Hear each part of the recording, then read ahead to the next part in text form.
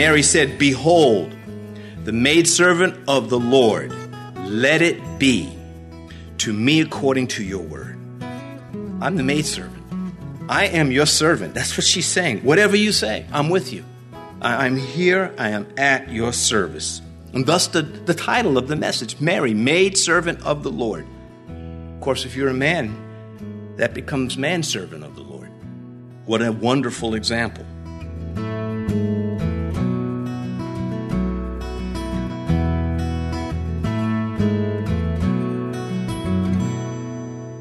This is Cross Reference Radio with our pastor and teacher, Rick Gaston. Rick is the pastor of Calvary Chapel, Mechanicsville. Pastor Rick is currently teaching through the book of Genesis. Please stay with us after today's message to hear more information about Cross Reference Radio, specifically how you can get a free copy of this teaching. But for now, let's join Pastor Rick in the Gospel of Luke chapter 1 as he begins his message, Mary, maidservant of the Lord. We are going to discuss Mary, and the title of the message would be Mary, the maidservant of the Lord. Our text will be in the Gospel of Luke, chapter 1, and that's where we'll spend most of our time.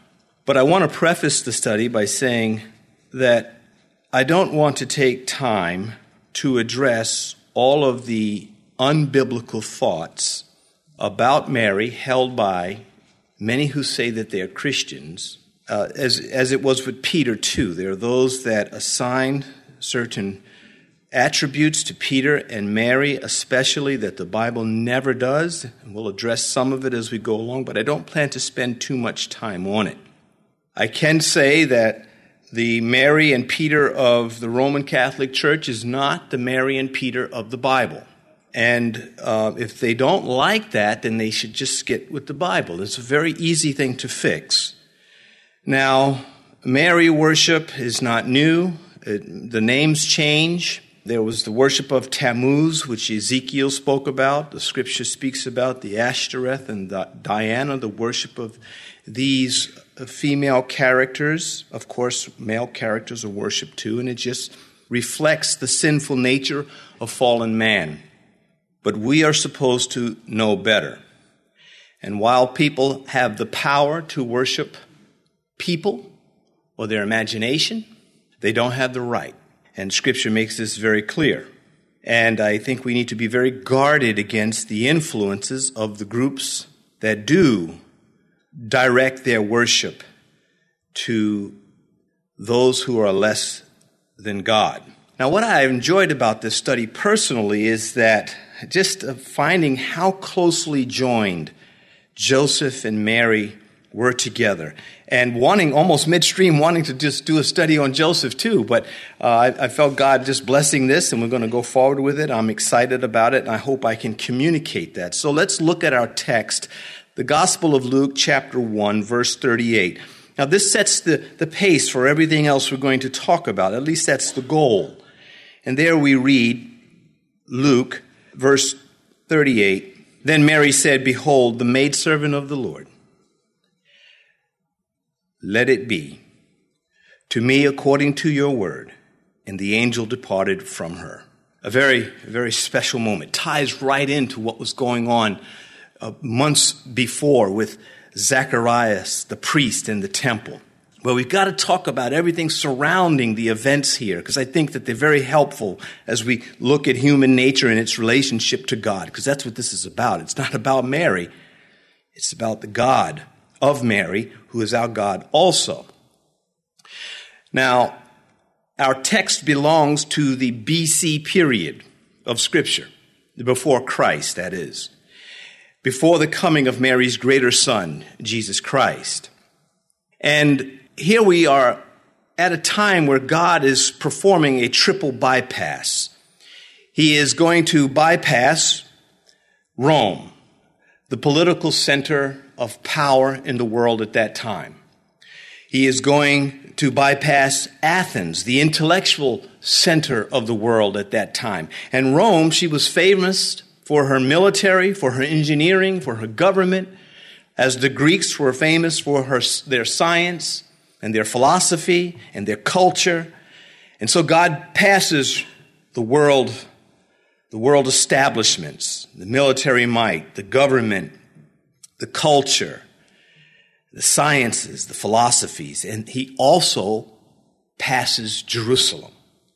He does not dispatch Gabriel to Jerusalem concerning the Son of God. He does for Zacharias, because that's where the priest is, but he doesn't do it when he is about to announce what he is going to do in human history concerning the Savior. Jerusalem was known as the religious center of the world, famous for the temple, famous for the prophets, famous for her monotheism. In a world where people worshiped many gods and any gods, there was the Jew worshiping one God and one only. Basically, all three were fools at this time when it came to the knowledge of God. Jerusalem had no excuse. The others really had no good excuse, but you could understand it, I think, easily. It's easier to understand why Rome and Greece and the other places in the world, they fell apart. But why Jerusalem? Well, we see this today. We have great Bible teachers teaching from the scripture verse by verse and still then engaging in unscriptural behavior. I don't get it. Except to say there is a very real devil and we are very real sinners saved by grace, but still susceptible to the flesh, susceptible to the devil. This keeps us from becoming, knowing these things, observing these things, it keeps us from becoming full of ourselves, which is so easy to do. So easy to say, yeah, God is feeding me because I'm special. Well, I am special, but I'm no more special than anyone else. And that's something the flesh does not want to receive. And so again, they were, when it came to understanding the knowledge of God, totally ignorant, totally foolish because they had gone into a different direction. Listen to what Mary will say as the story develops, which I think is very appropriate at this point. In Luke chapter 1, verse 52, if you can look at it with me, she says, "He has put down the mighty from their thrones and exalted the lowly." Past Rome, past Athens, past Jerusalem, to Galilee, Galilee of the Gentiles. God dispatches his angel Gabriel, the same angel that spoke face to face with Daniel. The same angel that spoke with Zacharias, which is a huge part of what's going to develop. Look with me at verse 26. Now in the 6th month, the angel Gabriel was sent by God to a city of Galilee named Nazareth. The very word was one of scorn to the Jerusalem aristocrats. Galilee. It was overrun with Gentiles. Herod had developed it extensively, the building projects, the theaters, the arenas, the pagan temples. Gentile was stamped all over the northern part of Israel, again known as Galilee. And their sophistication in Jerusalem would not allow them to pay attention to what God was doing and what God said he would do in that very region through the prophet Isaiah. I won't quote Isaiah just yet. Galilee of the Gentiles, which actually comes from a statement in Isaiah. Matthew picks it up in the 4th chapter. We won't quote that just yet either. I know I've got a lot of these places to get back to with you, but a main highway ran through Galilee to Jerusalem within a half mile of Nazareth. Nazareth was a province within Galilee, which itself had a reputation for being not only corrupt, but super corrupt. That's where Mary lived, in Nazareth. You might remember Nathanael saying when his friend Philip said, "Come, we have found the Messiah, Jesus of Nazareth." And he says, "Can anything good come out of Nazareth? Really? Give me a break." How does Philip respond to his friend? There's nothing he could say about Nazareth, nothing in its defense. So he just says, "Come see." Their relationship was such that Nathanael went to see and never stopped seeing, as we often say of John the Apostle. And so within this despised province of corruption, within this Gentile region of darkness, Galilee of the Gentiles, God dispatches Gabriel to go there, because there is the innocent lass, Mary. If I had to put a face on innocence, a human face, I don't mean original innocence. I mean, there's no sin. But amongst humans, amongst those who are born sinners, it would be Mary's face. Remember this verse from Song of Solomon, chapter 2. Like a lily among thorns, so is my love among the daughters. That's Mary. That should be the church. It is the church, and it is not the church. Every church, every group of believers should be hoping that God will be able to say this about them. Like a lily among thorns, so is my love among the daughters. And so in the midst of corrupt Nazareth, there is this peasant maiden who actually belongs to a royal line. She really is a princess out of the palace, from the royal line of David. And she has been kept pure in the midst of this. Listen to what Paul says, because Paul doctrinally speaks about Mary's behavior. Philippians chapter 2, verses 15 and 16, that you may become blameless and harmless. Oh God, that I wish I could be harmless. Children of God, without fault in the midst of a crooked and perverse generation, among whom you shine as lights in the world, holding fast the word of life, so that I may rejoice in the day of Christ, that I have not run in vain or labored in vain. As Mary, he's talking, as Joseph. That's Zacharias and Elizabeth, and all these characters, Simeon and Anna. There's so many to come after. And so, as I mentioned, God dispatches Gabriel, the game changer. Everything is about to move from BC to AD, and the world doesn't even know it. Do you know when it says that there was no room in the inn? The Greek word suggests strongly, I should add, that really it wasn't an inn, but more of a shelter.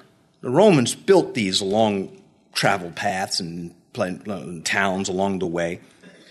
There was no room in the shelter.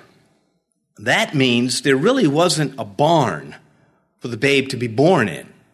Likely born in a shepherd's cave or out in the open. And then later moved to a shepherd's cave where a manger would have been. That's historical. They have found these things. But I don't want to get sidetracked. I want to go back now to one of the verses I said I wanted to mention. And many of you like reviewing the whole Christmas story. So you'll get past it. Matthew chapter 4, quoting the prophecies concerning the birth and the coming of Jesus Christ, verses 15 and 16. The land of Zebulun and the land of Naphtali. Those tribes were in the Galilee region, though they were not now functioning as tribal leaders or tribes in that area. That had all been split up. He continues, by the way of the sea beyond the Jordan, Galilee of the Gentiles. The people who sat in darkness have seen a great light, and upon those who sat in the region and the shadow of death, light has dawned. And so there Matthew is talking about the coming of Christ into this dark region, this place that the whole world looked upon, especially the religious, self-righteous Jews, but not God. As mentioned, Gabriel arrives. Look at verse 28 of Luke chapter 1. And there we read, having come in, the angel said to her, rejoice, highly favored one, the Lord is with you. Blessed are you among women. Not above women, but among them. Now that's pretty big. Now this is troubling to her. I think Mary, she's young, very young, and ditzy, but good ditzy. Righteous for sure. But once the Spirit starts moving, everything starts turning around. You see, when Zechariah sees Gabriel, he has a little different reaction because he's more not in a negative way, but he's developed. He calculates, well, what's this guy doing in the temple? And, he's he's thinking of it differently. But when she sees him, she's innocent. She's like, hey, I would have been dial 911 or, hand me that firearm to deal with somebody in my house like this. He would have had to been doing something very special to make me stand down. But the way the story reads is that she's very comfortable in dialogue with this stranger in the home. Now, when he says that you're highly favored, he's actually saying you are endued with grace. He mentions that she is favored from the Lord. Like Job, heaven was mindful of her character, of her person, of how she behaved, just like us. Now, that's not meant to spook us. They're peering down, watching us. That's not the idea at all. The idea is that the heart is deceitful, above all, desperately wicked. No man can know it but God, who searches the mind, the heart. God looks past what he sees us doing. He goes much deeper than what's on the surface. And this should be something that encourages us.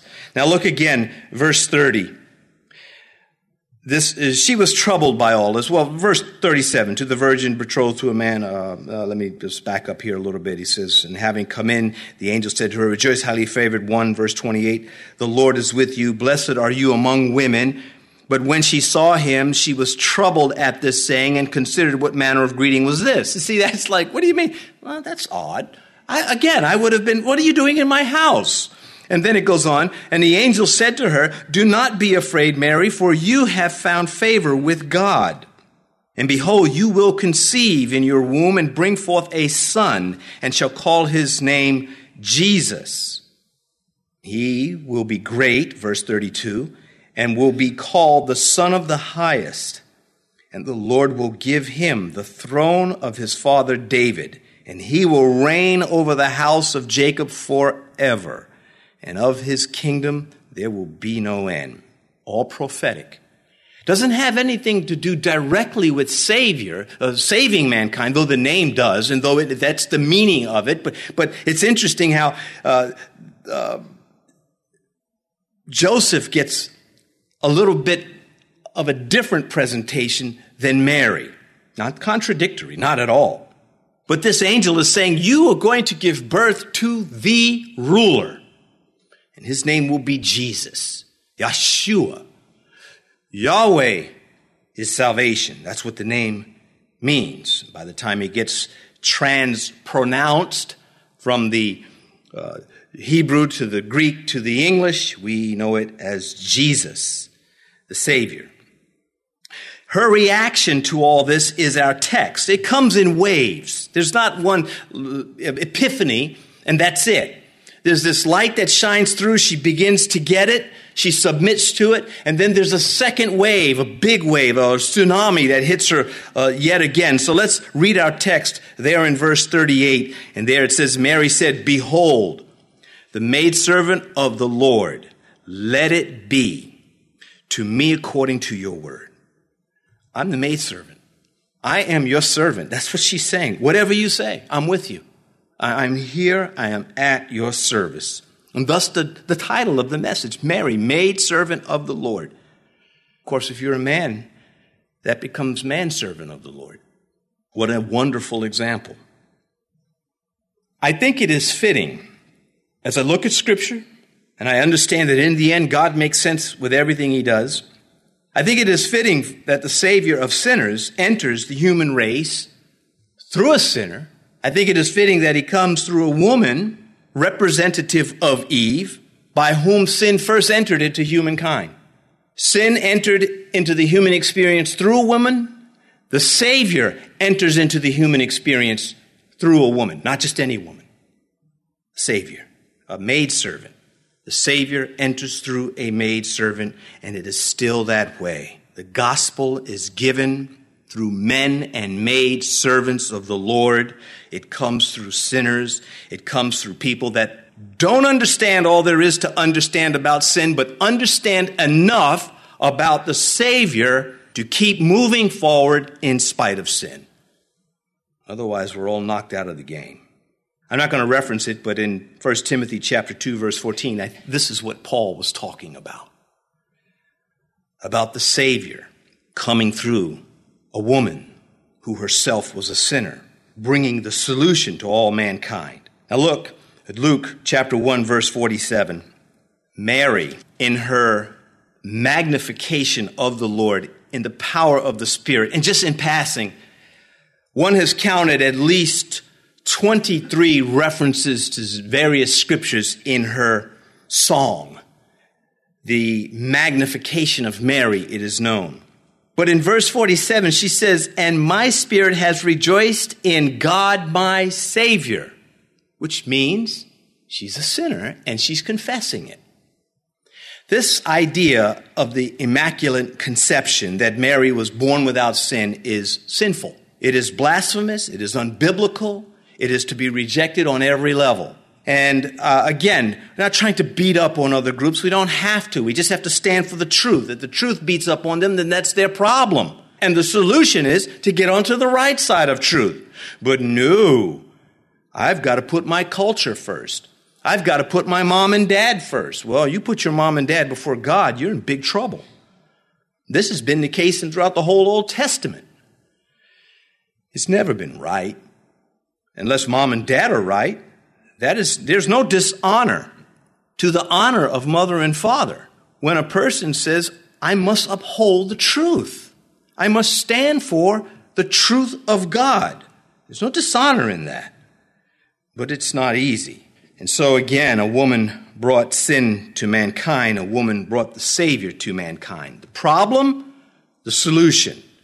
Does not mean women are any less than men at all. It means God is going to deal with it.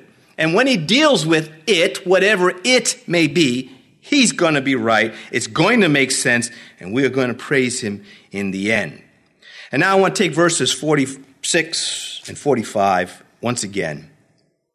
Getting a little ahead of the story as far as its chronology goes, but listen again to this woman's confession and admission that she is a sinner herself in need of a Savior. And Mary said, "My soul magnifies the Lord, and my spirit has rejoiced in God my Savior, for he has regarded the lowly state of his maidservant.